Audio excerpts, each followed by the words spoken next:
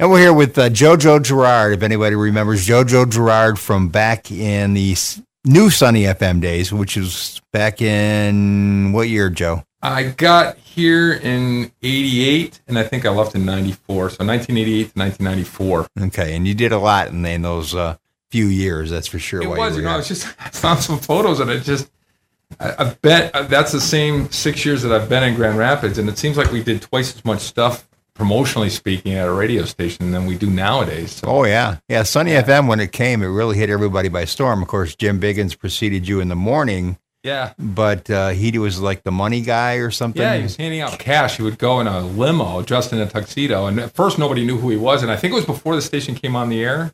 Right. And then... that's right. It just had come on the air and was just playing music. And then, so this guy would show up with cash and he'd hand it out. And I hope you get a chance to interview Jim because he has some great stories about that. Oh, yeah. Jim would have been here this weekend, but unfortunately he had to bring a car somewhere or something. Anyway. But anyway, I'm so glad to have you here. It's been years since you and I actually talked too, because I've known you from right around 88, I think it was, or 87. Yeah, 88. Yeah.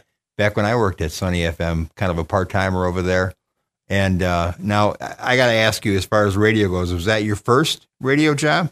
No. I'd started in Gaylord, Michigan at a small 3,000 watt. Well, actually, when I got there, it was a small AM station that was only on during the daytime.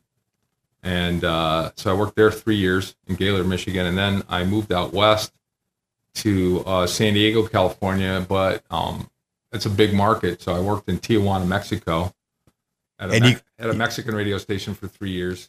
Now, do you speak Spanish? A poquito, a little bit. It's weird.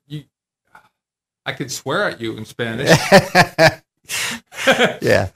Because it's a weird situation because the transmitter and the studio was in this guy's house. Oh, okay. And it was kind of a covert, but not covert. And Mexico is a different country than yeah. There's no doubt about that. So they had a fake studio up top that they had a local person in, and a Mexican national who would sit there and pretend to be working, and then I would be in the basement broadcasting for real out of a small studio they had down there. Right. And then we would broadcast back to the San Diego market in English. And then once an hour, we had to give the ID in Spanish. Yeah. Which, Britta, she worked at a Spanish radio station, too, one of her first gigs, and she gave the ID, and she did it really, really well. Now, okay, you got the ID for the Spanish radio station you worked at? Aquí está FM, Tijuana, Baja California, Mexico.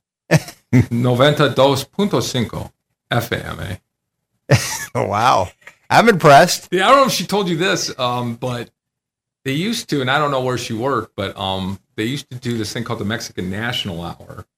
Okay. Every Sunday night, we would turn the station back over. It was in English most of the time. If you didn't hear that ID every hour, you would think it was just a regular radio station in the San Diego market. Okay. But they had to have a certain amount of Mexican programming, so they had this Mexican National Hour that was on. Well, for a while, political tensions got real tense in Mexico. There was a really hotly contested election. So they would have a guy with an M16 rifle stationed outside the door, a military, army staff member, just in case somebody tried to take over the radio station during the speech. It was very uneasy. Yeah. Very uneasy. Yeah, that's how I told the story to her about when they wanted to send me down to Arizona, right on the Mexican border, to run a little AM radio station, Mexican radio station, and where the drugs were running big and everything else. And it's like, nah, okay, I'll stay here. Thanks. Oh, yeah. Well, I was down there when, I don't know if you remember, I think his name was Enrique Camarena. He was a FBI agent who had infiltrated one of the cartels as an undercover officer. And they figured out who he was and they killed him. They shut down the border for 4 days. You couldn't cross it. So I was stuck in Mexico for 4 days. I would sleep at the station. You sleep at the station. Oh, geez. Yeah. So people don't know what we go. That's kind of the reason why I want to do this. People didn't know what we went through as, being in radio. We did all kinds of crazy things, that's for sure. Had a lot of fun, but we had to do some things that, like I say, I remember at Sunny FM, but I had to run to the station over in Lansing a couple times for Bob Goodrich because there was nobody there to fill in for him. So he needed somebody, so he'd send me over there, after doing an overnight shift. And it's like, oh, yeah, sure, no problem. But anyway, let's get back to you. Now, as far as you started over there, what drove you over here to the Muskegon market? Well, when you're young and it's kind of cool to work in Mexico, but then after a while, I'm thinking about getting married and settling down, and it's not really in the San Diego market's very expensive to live in. So I started looking for jobs back, in Michigan or in the Midwest, where I could kind of, and there was no future really at that station because there was, I wasn't honing my craft, Yeah. So an ad popped up in the old Radio and Records magazine for Sunny FM. So I applied to a guy named Chuck Finney, who was Goodrich's corporate program director. Yeah. Right. And he got back in touch with me, and he's like, "Why would you want to leave San Diego to come back to Michigan?" And I said, "I heard good things about this station, and I think it would be good for me to grow my career." And I think it was the best move I ever made, to be honest with you. You pretty much got away with just about anything over at Sunny FM, too. Yeah. They encourage it. I think anything short of losing the license. Which came close a few times. Yeah, probably did. I don't know. I know some people came and looked at the files once or twice. Yeah, so it was a good place. They really encouraged personality radio, and they also taught you. I mean, they would sit down and do air checks with you. Right. And I think it was a little bit more of a craft back then. I don't know if they have that now, where people would I don't know if you ever did an air check session. With Bob. Yeah. Oh, yeah. Yeah. Bob and the program director. Yeah. And you'd sit down and you'd go over your show and you'd learn how to get better. Yeah. And I think that's why it was a good career move, is because they really encouraged personality radio. Yeah. And they looked out so you weren't, awful. Right. They honed your sound so you sounded good. Right. Yeah, I don't know if that ever worked for me, but I remember. You were good, Oscar. Come on. I remember being there. I know that was to believe it or not, of all radio stations I worked at, that was probably the most fun I ever had, was working there at Sunny FM. We did have a lot of fun doing Talking Tunes on Eagle, but Sunny FM, I mean, it was just, you got to do it. The one thing I wanted you to talk about now, people probably don't realize too, when we had live phone calls come in, they sounded live, but we would record them on reel to reel. Right. And you were a master at editing these things to make them sound good, I thought. Yeah, Rich Michaels, who was at WVIC at the time, the morning man, did like a little clinic for us on how to edit phone calls quickly. Yeah. And it was indispensable. But back then, I mean, you've probably talked about this before. You had a reel-to-reel player that they would come in on, and you would take them and splice them with a razor blade. Yeah. And then tape them. And while that's happening, a song's playing and it's running out. Right. And back then there wasn't a computer where you could put all the music on, so you had to get that call edited, make sure the song was still playing, or get another song in there if you weren't done, and line it up. And it was not easy, but it was a lot of fun. It was a lot of fun, yeah. And I think everybody had their own tape too. We each had our own tape. But and then you would also lose phone calls. Like a lot of times you get a phone call and you go, okay, I can't use that today, but I'll save it. Yeah. And then you'd lose it, or you'd accidentally tape over it. Yeah. Stuff you'd have like good material on there, and you tape over it, and you're like, because it doesn't come back. I mean, it's not in the digital age. We can bring things back sometimes, right? Not always. Even digitally, you lose stuff. But man, if you lost something, and you would be mad. I remember just being mad at myself. It's like, God. Even though in the long grand scheme of things, it really didn't matter. But at the time when you're young and you're like, yeah. I don't know if Blaine Ensley was still there or not. Do you remember Blaine? I remember Blaine, but producer, yeah. Okay. Oh yeah, that's right. You guys had producers. See, that's another thing too with Sunny FM.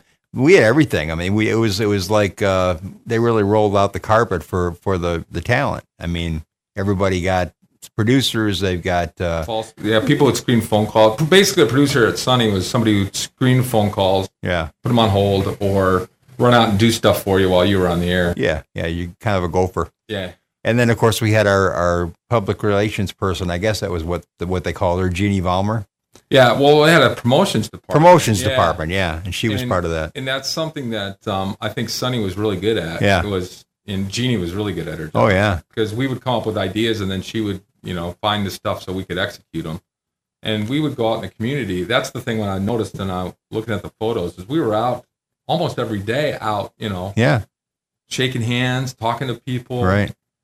And I got some really good stories about, you've got some really good stories about that too. And I would work with you in a few other things too. But Jeannie Valmer, like I say, I met her, I've seen her again after all these years. It's been 30 years since we were at Sunny FM. And I was just thinking about that the other day. Yeah, 30 years, man. And but when Sunny FM came to town, you guys really took over the market, though, because people have never heard the stuff that you were getting away with on Sunny FM. Yeah, and it was also there. That was the heyday of kind of, and I hate using this term, but kind of a shock jock. Yeah, yeah. Getting out there, and I don't think we were terribly shocking. But No, we pushed the envelope a little bit. Oh yeah. But, the thing is, we just you'd go out and do stunts. Yeah. Know, to get attention. Yeah. It was crowded. And you were the king. Yeah.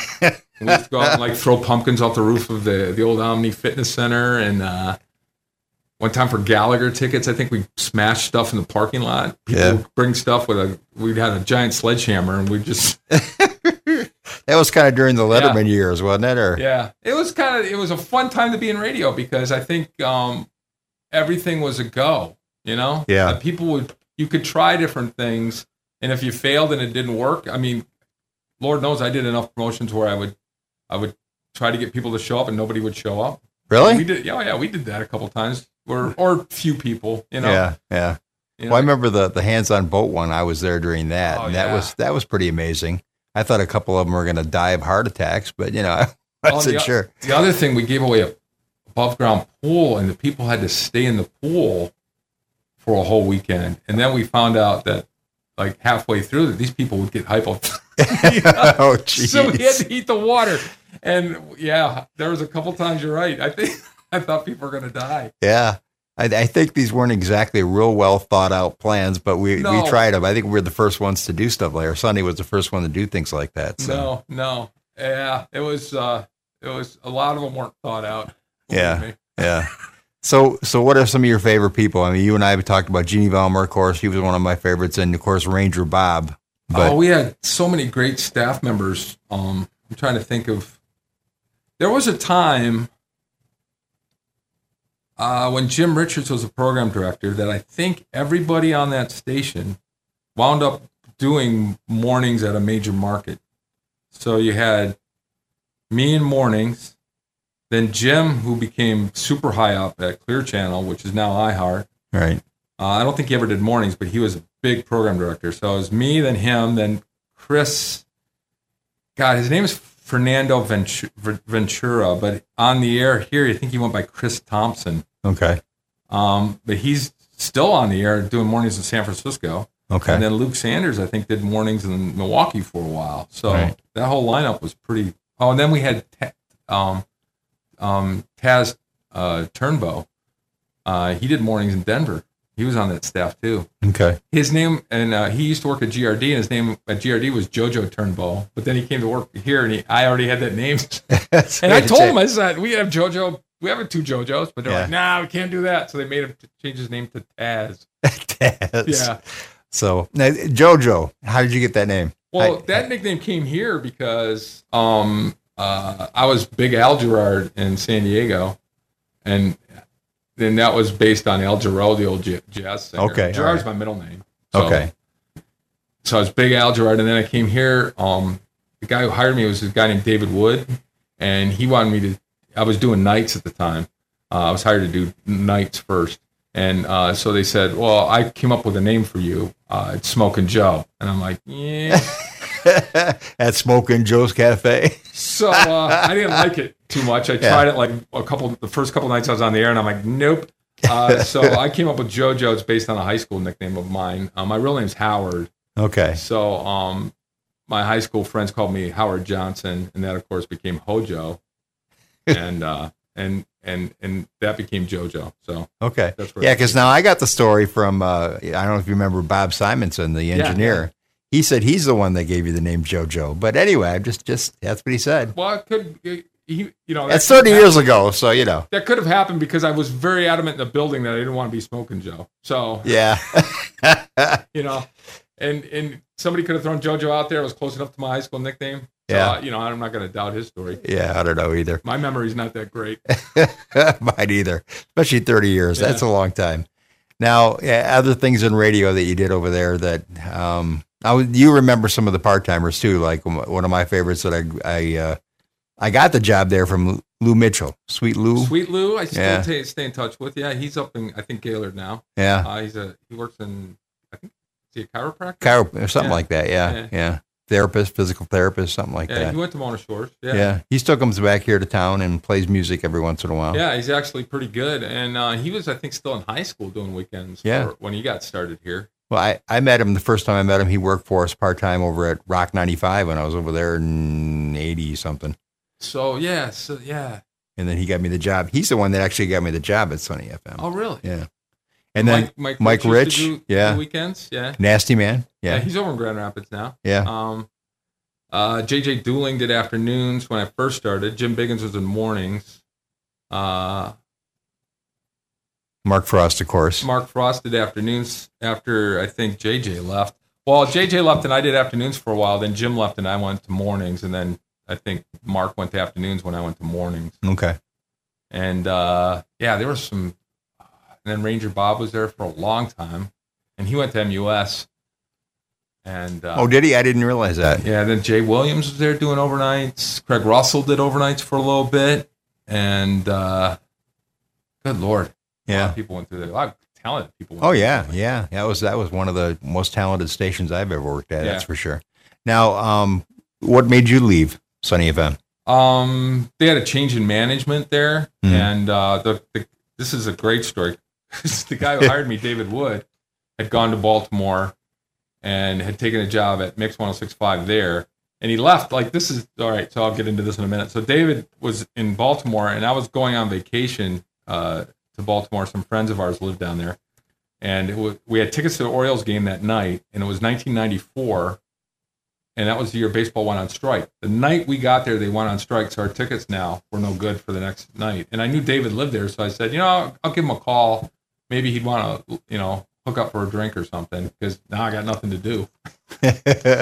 So I called him up, and so we went over to his house in Baltimore and had dinner, me and my wife, and he said, hey, how'd you like to come work for me? Huh. I'm here? He goes, yeah, I just had a guy. He just hired a guy for morning drive. He had hired a team for morning drives. Two guys from different markets. He was going to team them up. And one was Kenny Campbell, who became my partner, and the other guy was Steve Reynolds, who I think is a consultant now. And Steve said, nah, you know what? I decided I'm not going to come to Baltimore. He was in a relationship, didn't want to come or whatever. I don't know what his deal was. But now he had this guy, nobody to pair him with. So I said, sure. Yeah. I was disenfranchised at Sunny at that time. Huh. So I sent a tape in. Is this after Goodrich left or sold it or no? No, Goodrich is still there. Goodrich still owned it. They just had gone to a different general manager, and it wasn't as fun as it used to be. Yeah. Yeah. For whatever reason. I don't blame them. Did they reel you in a little bit or something? Or yeah, they were, it was just a difference of styles. Tim Helsing had a very free flowing style of kind of, the prior general managers there had been very, and I don't want to say they were uptight, but they were uptight. So I wasn't really looking for another job, but they offered it to me, and I went and did an audition with them in Baltimore, and I really liked this guy. We got along really well. Yeah. So we formed a morning show team, and did you like the team thing better than solo? Or? Oh, a lot better. Yeah, isn't that much? Yeah. I mean, there's a lot of pressure when you're working by yourself to come up with stuff. Oh, yeah. As I'm finding out now, because I'm by myself at Grand Rapids now at WFTR. But it was. Now, where is that on the dial? I mean, they can get it here in Muskegon. Sort of. It comes in real well here. It's it's kind of. It's only 3,000 watts, and I think it's on a very low stick. Oh, really? It's at 98.7. Okay. Yeah. So 3,000 watts, that's not bad, because I do get it anyway here once in a while. Although I do get calls over there every once in a while from people in Norton Shores. Going, Jojo, I remember you. Exactly. All right. In fact, there's a couple of contest pigs we had at Sunny that are contest pigs. Contest pigs. And I use that in a very nice term. Yeah, sure you do. I give people, if they're going to listen and play the game, God bless them. You know? If you get in more often than other people, it's because you're trying harder. Oh, yeah. I got some cousins that are contest pigs over in Wisconsin. Really? Oh, yeah. They go out every weekend because they're contest pigs and win every week. Yeah. Never pay for a movie ever. No, never. Yes. Now, I reeled you into TV40, and you were happily doing all kinds of goofy stuff with me, and it was great. I was behind the camera. You were in front. You remember Pierre Marquette and talking to Elvis? Yes. Yes. That was That was very. I still got video of that too. Yeah, by we used the to way. play live bingo, did we not? Oh yeah, bingo. Yeah, bingo on TV 40. Yeah, and then of course the one time when you did a LB TV show, I think is what I was doing at that time. Yeah. And you did a makeover at Peggy White Nights. Yep. Yeah. I did. I remember all that stuff, and the guy who owned that was kind of an interesting cat too. Yeah. Bud Kelly. Yeah. And they would play old movies most of the day. Yeah. And every once in a while we'd go live. It was literally in somebody's house over on Airline Road. Yeah. It's still there. It actually still is there, but yeah, it's not Bud anymore. But yeah, they still have it over there. And he probably made some money selling that though. No. I mean, come on, low power TV station, not really a big thing these days. But it's on cable now, though, isn't it? Well, 393 or something like that. Yeah, it's some god awful number. Yeah. I mean, when you're scanning channels, do you scan up to 393? No, I don't think so. No. Yeah. But anyway, you did some great stuff over there. We had a lot of fun over there. And, it was interesting. That was an interesting place. It was kind of cool. And then the one thing that you did that I asked you to do was MC the comedy nights over at the Muskegon Harbor Hilton. Yeah. You did that for quite a while. Yeah. And then it moved over to on Broadway, I think. I MC'd there for a little bit. Yeah. And then he had, because I think it was the same guy who owned both places, and I can't think of his name. Cornell. Yeah. Yeah. He used to have Maxie's. There was a place called Maxie's. He did comedy night there for a while too. Yeah. Yeah. And that cat was he's a really nice guy. Yeah. He had a kind of a guy who worked for him who was kind of his bodyguard. Kind of a bigger guy. Yeah. I can't remember his name. Yeah, you didn't mess with Cornell. I know that. No, and he would come over, and the cool thing about those gigs was they pay you in cash. Yeah. Just come over and just pull a big wad of bills. Oh yeah. Yeah, we used to do when we were at Sunny not Sunny FM, but Rock 95. Back when Scott Christmas was on the air. We used to do the thing over there at the Hot Legs contest they used to have over there. Oh, yeah. And, it's funny you bring that up because when I was going through these pictures, do you remember the bikini night they used to have at Walker? Oh, yeah. I don't know if they still do that because hockey in Muskegon, of course, always been big over at the Walker Arena. And they used to have, we would host this bikini contest every year. And girls and guys that male really guys go out there too. in Speedos. Oh, geez. And I was just looking at the bikinis back then. It's like, whoa. Yeah. I mean, those. So did you have to judge it? No, I was MC. Okay, good. I don't know who they got to judge it. They got like 3 people, I guess. Yeah. I don't know. No, I was just introduced them and stuff. But yeah, we used to do some cool stuff with the hockey team too. In fact, one time I got into goal. They had me play goalie. The hockey players used to come on my show every once in a while, and I started talking about playing goalie, and the guy said, "Well, we'll put you in goal." Really? So they got me a goalie outfit, and it was a game they were playing between the Muskegon All-Stars, which is old guys from the old Lumberjacks and Mohawks back in the day, like Lynn Marguerite and like old hockey players, and then they would play a Red Wing alumni team. So they brought me out there at practice and shot pucks at me. That was the worst thing I ever did. Really? I did a lot of stunts. That hurt. Yeah, that was one thing. I should have thought of this a little bit more here before I did this. Yeah. But, when I was doing that, I thought to myself, back in the '60s, goalies didn't wear masks. Wow. And you take one off the face, and you think, okay, he's got a mask on. That still hurts. Still hurts. It jars your head. Oh yeah. Could you imagine taking a puck off the face? Yeah, that was the fun thing about that job was we anything went, and if I had a desire to do anything, I would go on the air. Yeah. And if I said I wanted to play goalie, somebody would make it happen. Yeah. I went bungee jumping once. I went skydiving because of that job. I was like, I've never been skydiving. Some guy in Grant called me up. Well, I'll bring you up here. Yeah.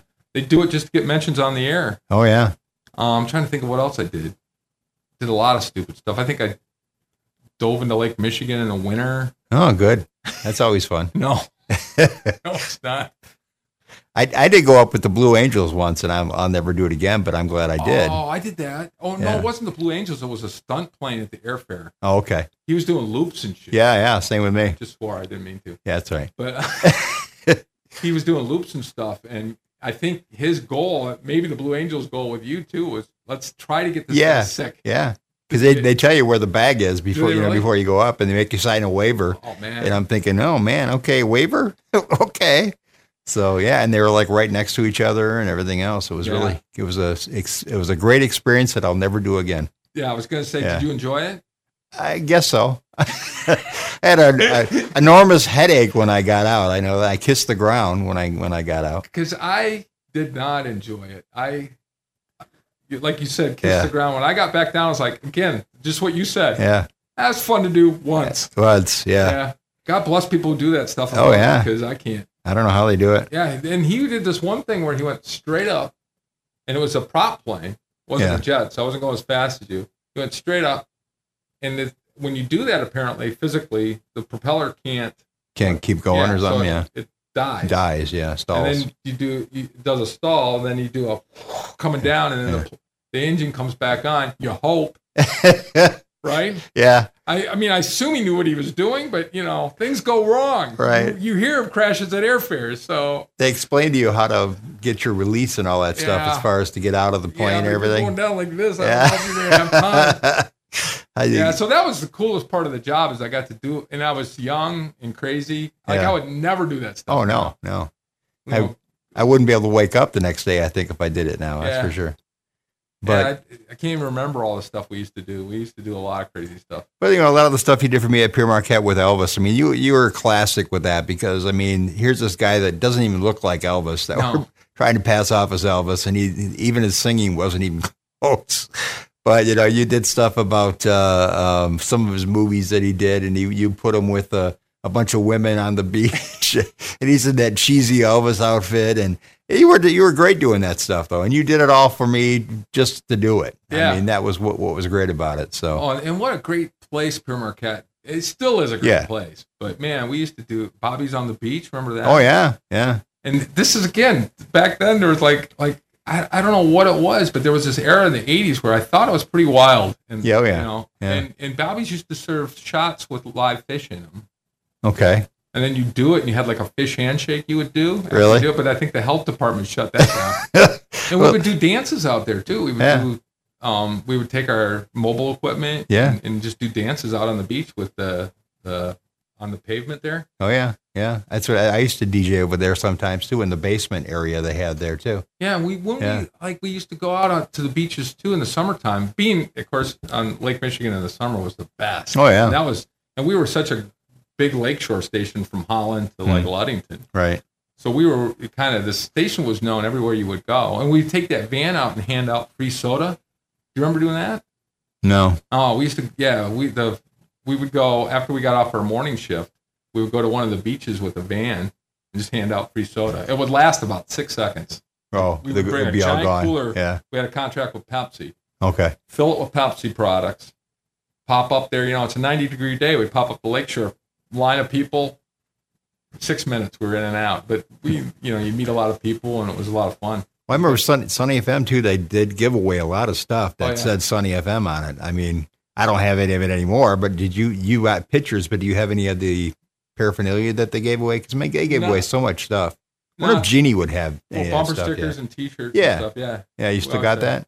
Yeah, and those, again, we'd take them out to the beach, but they, the first 5 people would get them. Oh yeah. We didn't have a lot of them to give away. Yeah. Yeah, we did. That's the difference between radio then and now. And I hate, there's no difference. I mean, life goes through changes, that. Right. So I'm not complaining, but back then, the stations had promotional budgets, and they were, at Sunny, quite high. Yeah. Well, like I say, they knew the value of that. How many stations have like a PR department and, that works with the sales department that has a huge sales department and will work with the jocks and let the jocks do pretty much what they want to do, and it doesn't happen anymore. So right, and we mentioned all these things that we did, but it was dependent upon people like engineers who could give us remote equipment, right? People like Jeannie who could set it up with the right people and make it look good when we got out there, right? Like Jeannie, like if I said I wanted to dress up like a cop, she could get me a police officer uniform, or She was great. She was great. Yeah. I was just looking at some of these photos. We had a basketball team that would tour, and we'd do kind of like Harlem Globetrotters type stunts. Yeah. And I would dress up like if it was Christmas time. I'd dress up as Santa Claus and play basketball. Yeah. Well, that was the other thing, the Sunny Slammers. That was another thing you guys used to do. Yeah, we'd go. I was never asked to be on the team. I can't imagine why, but yeah. We would go, and that was the cool thing about that is we'd go all over. I think one of the things about Sunny FM was our signal was so strong, right, that we'd get into these small towns, like Holton and Pentwater. Oh yeah. And they really liked having us come up there because it was a big deal for them, right? And that's where we usually went. Like Morley Stanwood, we played a game, and well, I know you. I arranged a game in Muskegon Heights with you guys once too to play for raise money for Muskegon Heights. Yeah. Muskegon Heights. We played Mona Shores, but what we used to travel quite a bit. Holland High. We played Holland High's teachers once. Yeah. We played Mason County Eastern. Oh yeah. Over there by Ludington. Yeah. Where my family's from, believe it or not. Yeah. My dad's family lived there for years. Yeah. Before they moved to Saginaw. So yeah, very cool times, man.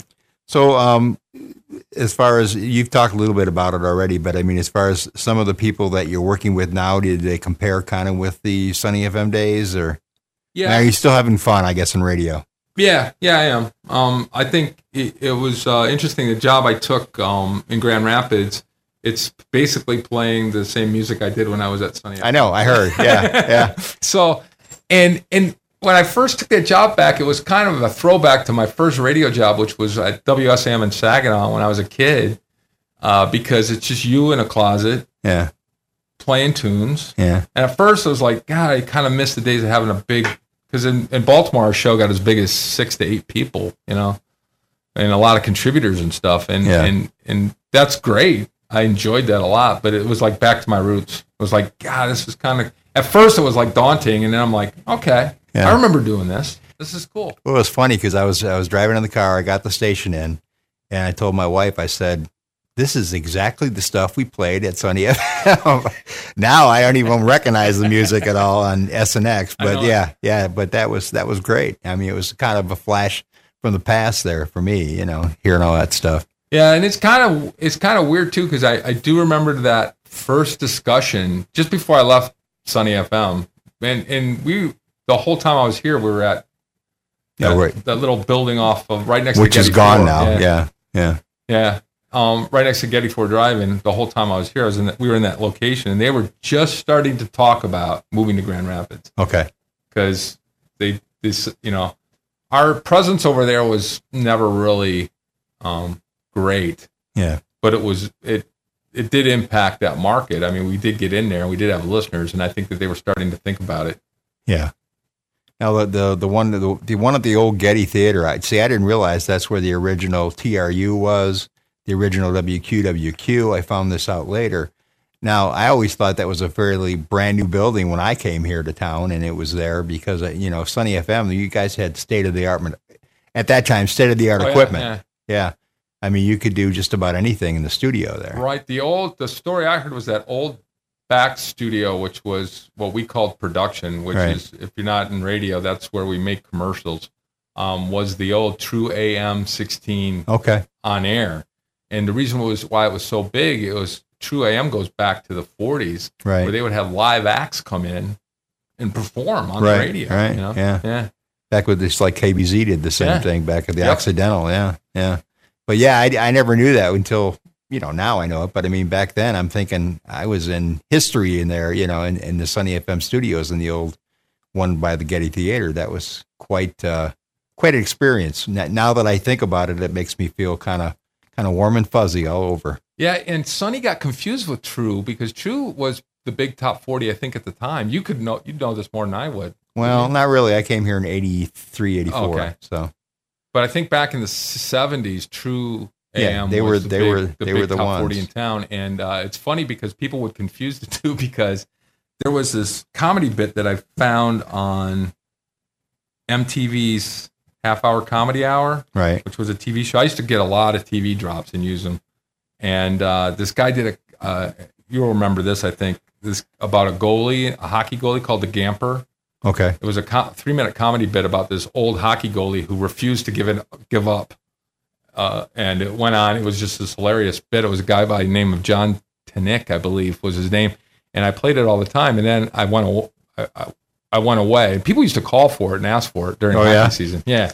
Then I went away, and it went away because I don't think anybody saved it. And then when I came back, somebody called and asked me about it, and I'm like, whoa, I don't even know if I could get a copy of it. So I went online and I was searching for it, trying to find it on the internet, because you think everything's on the internet, right? Yeah.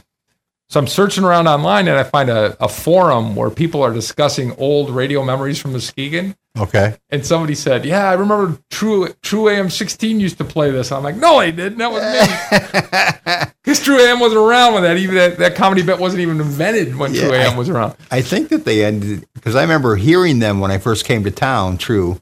And, but I think it kind of ended 83 or something like that, 83, probably 84. Then. AM Top 40 was probably dying a little bit. And, AM Top 40. I mean, because, me, I grew up in the Detroit area where CKLW was the thing, And now we could get CKLW in Saginaw, too, so that was like a big deal for us. Oh, really? Dick Purton in the morning, yeah. Oh, yeah, Dick Purton, yeah. The other thing, I don't know if you know anything about the Detroit, TV 50. You remember that at all or no? Yeah. You remember Ghoul. The Ghoul? Yeah, he just passed away. Yeah. Yeah, I used to watch him every Sunday or every week, whatever day he was on. I don't remember anymore. Well, that station was a big deal because if you got the initial cable offering in Saginaw, Michigan, back in the old days of cable, Channel 50 was involved in that. And you watched The Ghoul, and it was like a big deal. But by that time, I was kind of too old for it. But they did have like a scary guy in Saginaw that was lame. Yeah. But the Ghoul was cool. He did all kinds of Froggy and Holy Parma and just different stuff that was very fun. He'd always blow up the frog puppet. Blow up Froggy, yeah. That was before Mr. Bill. I know it. But Bill Kennedy at the movies, you just watch that all the time too. But that was some good times too back in the. I'm glad I found somebody that actually remembers the Ghoul. Yeah, because I was so sad when I saw that he passed away. Can you I've never tried to watch clips of him on YouTube, but you probably can. Probably, right? Yeah. I never thought of that. You're right. Yeah, because he would, you would watch that show and you would watch a really bad horror movie. I mean, just the worst black and white horror movie you ever saw in your life, just to get to the Ghoul, and he would be on for 5 minutes or whatever doing a bit. But and he was an old top 40 DJ. And that's what I was going to say. Basically, what old top 40 DJs did was we were. Like the time when the records weren't playing, we had to be entertaining and come up with all sorts of weird stuff to do. And that's basically what we were doing. And I remember now when I used to do the overnights, you would come in the morning, of course, to do your show. I'd try to have your stuff set up for you or whatever. But you had, you must have played, I don't know, 30 carts in a row before you even went on the air the first time. You had all kinds of different bits and different routines that you went through. Yeah. I was pretty impressed by that. So. Yeah, I would constantly tape, and I still have cassette tapes that I find every once in a while in my pile. Who knows if they can still play though? Because I tried to listen to one once and it just broke. Yeah. And I actually found a Walkman at Goodwill, but I would find these tapes, and I would just watch TV in the afternoon when I was taking care of my kids when they were really young, and I would just tape off the TV anything that I found to be interesting, and then I would work it somehow into the show. Yeah, because you were king of drops, that's for sure. Yeah, you had a lot of them. Man, when I think back, I don't know where I got the energy because I have no energy to do that now. Yeah. It's like, God, what was I doing? Yeah, it's hard enough just going on Facebook now these days. Yeah, it's just like, God, I don't know. I look back at those times, Oscar, and I just think that we were fearless. I felt like I was fearless, like I would try anything. And now, and I don't know if it's the industry or if it's just me, but I don't feel that fearless anymore. I will push the envelope a little bit, but it was like I felt like I could do anything. I felt like we could do anything on the air as long as we didn't, and we would try. Yeah. And, the thing is, we talk about successes, but there were a lot of failures too. Yeah. I listened to audio and I'm like, holy, what was I thinking? Well, Sunny FM spoiled me because when I used to get away with just about anything on that station and then going to like MUS, and I think I went to the Oldies and a few other different stations, KBZ again, and I couldn't do what I did there. It was really hard to just stick by the formatted, read the card, get out of it, get into a song, Yeah. So that was rough. And there were, and I talk about that era being the wild, wild west, but there are even, like, I came from stations like that too. I mean, there was always that element of it, but personality radio is a little more accepted. Yeah. I'll tell you when the bellwether was that, wasn't in Muskegon still, even though Sunny FM came around, it still was a little bit rough. They wanted to stick to the format. No, but when you talk about corporate radio, and because in Baltimore we were pretty wild too. In fact, I was known for crank phone calls, and I would do them live, or not live, but I would actually do them. I wouldn't fake them. Oh, okay. And I think that the general manager was under the impression we were faking them. And long story, I got the FBI involved once. Wow. It was. I'll tell you two things that happened in a row. 9/11. Okay. In 2001. Yeah. And then when Janet Jackson did the halftime of the Super Bowl. Oh yeah, showing those two things in succession. I think they're about 4 years apart. Yeah. From that point, from after that second incident, things got tight between after 2001 because everybody was a little tense in America. Yeah. During that time, and then the mood of the country changed after that Super Bowl thing too, where the lawyers then corporately got involved with our show in Baltimore, and it changed dramatically. We double think everything before we did it. Yeah. We used to just do it. Now we were like, and now it's even harder. And also at that same time, corporations were taking over radio more and buying up a lot of stations, and lawyers were getting involved. Right. So I think that was those 3 years were like the bellwether. I saw the tide shift dramatically. Now, when I started talking tunes back in 90, whatever it was, over at Eagle 97, with a couple of guys, we got free reign from our general manager at that time, Bob Bolton, who has passed away. But I remember Bob, yeah, and he gave us free reign, so we pretty much did the Sunny FM thing all over again, maybe even more. Because it was mostly talk, there wasn't very many tunes. Luckily, we got maybe one tune an hour in, so, but it was kind of nice to do that again, to bring that back, because I got a few of the same people that we did it with originally, and now we got, of course, Britta Cleveland with us. We've got Kathy Eckert and Bob Eckert is with us, so it's a lot of fun. It's a lot of fun. Britta was just starting at Sunny when I left, I think. Yeah, she had worked there for a few months just before I left. She did real well here in Muskegon for a long time. And then, of course, Grand Rapids. But, but corporate radio kind of swallowed her up just like everybody else. So I'm glad that she decided to join us to have a little fun, too. So, that's cool. Yeah. So, hey, anytime you want to come, too, you're welcome to come. So, I don't know. We got anything else you want to mention or you want to talk about? No, just I always, that's why I kind of came back to Michigan. When I got fired in Baltimore, I got let go. Or, they didn't renew my contract. And I started thinking, because I was going through a divorce at the time, I was thinking, and my kids are all grown. Yeah. And I was thinking, I can move anywhere in the country I want to. And so I thought, I always enjoyed West Michigan. That's why I came back to Grand Rapids. You know how the winters are. So it was like below zero out. And I was doing afternoons and Dave was doing evenings. And we had an intercom system. You remember the intercom system? Well, when you turned your mic up, it muted everything in that studio except the intercom. So if somebody, and back then, after the sales staff left at 5:00, the door was locked. And so you had to buzz to get in, and it would buzz in the studio. So I was on the air doing my last break, and I hear the intercom buzz, and I look up, and they had a camera. I saw Dave standing at the door, and he's got a bag of fast food.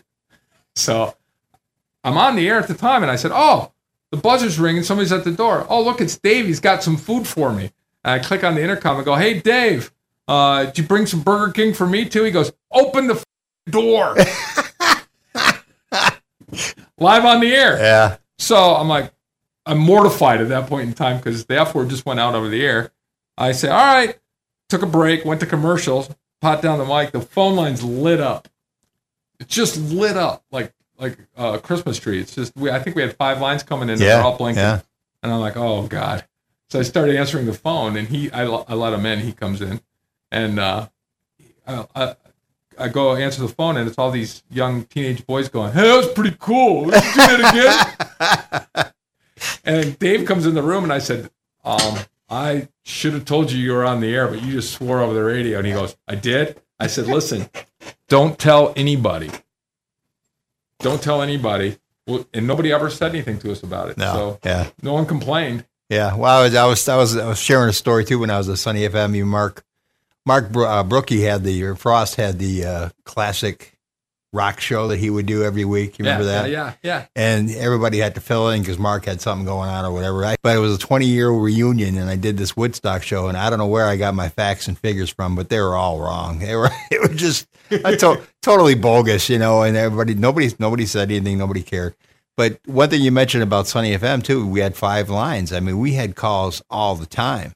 I mean, even 3:00 in the morning, we'd get phone calls from people. They'd be listening, so. Yeah. Yeah, it was, I think when you put callers on the air a lot like we did, I think that people, it kind of activates things, and they always think that they can call and talk to you and tell you something, Yeah, and they usually did. one more good story. One time we were on the air, and I can't remember if it was Ron or Dave. I had one of the 2 producers. We were on the air, and we were talking about the New Kids on the Block. They were big at the time, and my producer says something to the effect that Danny Wood looks like a horse. He's got a big giant face. And so we go off the air and his phone lights up and we're talking to this girl and she's like 14 years old. I swear to God. Well, I know she's 14 years old because I asked her and she says, hey, she's really upset that we called one of the New Kids on the Block a name. And I'm trying to talk her down because she's really upset. She's upset. Yeah. And I said, listen, my sisters thought Leif Garrett was cool. David Cassidy was cool, but they grew up to be schmucks. We're doing you a favor. Yeah. I'm not going to. And she says, 14-year-old girl says to me, I'm going to effing kill you. Click, hangs up the phone. Well, we had a policy, like you can't, if somebody threatens somebody, you have to tell the police. You can't let it go. And I'm looking at Dave and we're like, I'm not going to call the police. We should call it. Yeah, we got to call the police because it was a death threat. She threatened to kill you. Yeah. Okay. So I thought the police would come over. We'll all have a good laugh about this, and that'll be that. But the cop comes over, and he's deadly serious. He says, we take all death threats seriously. So that night, I'm laying awake thinking, how can a 14-year-old girl possibly kill me? Is she going to throw like a Hello Kitty backpack full of explosives in the car? That's going to happen. Yeah. And, of course, we all know after I had 14-year-old girls of my own, and we all know that they talk about you behind your back until you kill yourself. That's how they... That's how a kid kills you. Yeah, I know that too. Yeah, I'm having 7. Yeah, I know that. You have 7 kids? Yeah, with my first marriage 3, and then we had 4 more when I remarried. When I married my wife Terry. So, God bless you, dude. Yeah. I'm still here too. Rag me ragged. You were talking about that Nasty Man, Mark Rich. That's what him and I were having a discussion on Sunny FM about some woman that came and scratched his new truck everywhere. He had just had it redone and everything, and somebody just keyed it everywhere. So we were talking about, but that's what happened over there too. We used to get that a lot. Yeah, I think I bought that truck off of him too. Was it an S10? I bought an S10 pickup off him. Yeah. It lasted a while too. Yeah, somebody keyed that one. I had a couple of female producers. One was Julie. She was pretty tough. She could take it. But there was one that she was a little mild mannered. Yeah. A good story about her. She came in one day looking just like sick. Yeah. And I'm like, what's the matter? She said, she was living with her boyfriend at the time, I think, and he couldn't find his 16-foot python that he kept in a room. Oh. I'm like, your boyfriend keeps it? Yeah, there was one room in their house that was devoted to a python that was 16 foot long. Wow. And it was gone in the dead of winter. I'm like, I just remember talking to her on the air about it, going, I'm just fascinated by this. How do you feed it? Do you just throw a rabbit in there and shut the door? Yeah, I think they eventually found it. But, man, that was like, she was like, because she's worried about the neighborhood pets. Yeah. Eat all the small dogs and cats. Yeah. I'm like, how do you lose that? Yeah. We left the door open. Well, sir, I really appreciate you coming in. I appreciate you having me. It was a great time at 104.5, man. Yeah. Back on that. And I often thought about this. I thought, I don't know if I appreciated it while I was in the middle of it. Yeah. I appreciate it now. I think there were times when I did, but there were times, because I was always an anxious person and I always was worried about, whether I sounded good or how good I was. Because I always had insecurities. I think anybody in entertainment does. Yeah, well, that's the thing too. When you first start, especially with me when I was first starting out, that was I was always worried about how I sounded doing this right, or now I could care less. Nah, I know it. Yeah, I was like, I come on, have a good time, and if I sound like crap, oh well. Yeah, there's another day. But you have more fun. I think I enjoy it more now. Oh yeah, yeah. I think it's a part of growing old. You just you give 0 Fs anymore after a while. You know? No, it's a pleasure being here. Thanks for having me. And what you said too about Sunny FM, that was true. It kind of changed me around too as far as what radio should have been, but wasn't always. Because I remember I went from Sunny FM to MUS, I think it was. And that was quite a difference because, like I say, that was pre-programmed. You said exactly what you needed to say. You said the weather exactly the way it was supposed to be said. Mm-hmm. And not that I'm saying I didn't like it. I really did love working at MUS. It was just that it was nothing like what I gave from Sunny FM. Yeah. So, and I was fortunate that I never experienced that in my life. Until I don't think I ever have. Well, that's because you're one of the funniest jocks I've ever met. That's for sure. I mean, even though we didn't work together at Sunny FM, we still had a great time doing goofy things, at Pierre Marquette or Peggy White Nights or comedy night. You emceed over there. That was that was a lot of fun too. Yeah. I can remember that the first time at that comedy night, because I still do stand up. I still do stand up comedy. That was the first time I ever did it. And the first time you got an audience laughing with you, God, what a head rush. Yeah. And I remember that was at the Hilton. It was the first time. Well, I probably won't use this story, but the reason I asked you to come over there, and the reason I talked the general manager or whatever to get you, is I went up there to introduce the comedian, and like 3 times, and all 3 times they came back and had to have jokes about my arm. Oh, no. He called me the Elephant Man and all this kind of stuff. And it was like, the great thing about that, though, was that the crowd knew me so well, because I've been there for 5 years. Mm-hmm. They knew me so well that they just kind of heckled them on that whole joke, So that was kind of cool. But then I thought, it's low-hanging fruit. Yeah. I mean, you shouldn't do Yeah, that. I know. And so I figured, well, I don't need this anymore. We'll see if we can get somebody. And then I thought about you, and you were willing. And yeah. So, well, I'm glad you did, because that's where I got the first Jones to do it in the first place. And it was fun. I've enjoyed it since. Well, thank you, man, for inviting me. Yeah, now we get to take pictures. Okay, cool. Studio, and he's obviously well aware of my limited wardrobe because, Eric, step up to the mic there. He brought me this really cool shirt, and it's got. You want to describe it, or would you rather? Yeah, it's just a bunch of protesters. They get their finger up their nose and they call it a picket line. I love this. Where'd you find this shirt? Oh, in Grand Rapids. You remember the store? No, I don't know right off. Okay, that's great, though. We don't want to plug them anyway. An entire line of people with their fingers up their noses. It's like a corporate staff meeting at this place. Hey! No, just kidding. Hey, I still work here. I can't allow that. Yeah, it's not their noses where the fingers would be up, so... Well, sorry. And there's a card that goes with it. But I won't read it over the air yet. Because I want to preview it first, so we don't get in trouble. Hi, what's up? Hey, good morning, guys. Morning. How you guys doing this morning? Pretty good. Hey, listen, just wanted to wish you the best of all in your future endeavors here. Thank you. And for all your skeptical audiences out there who are kind of hesitant on Jojo Girard there, I think they ought to give him a shot at it. You know, you never know. You never can feel anybody else's shoes, especially yours, because I heard you got big feet, but that's the point. So do I. It's pretty big, too.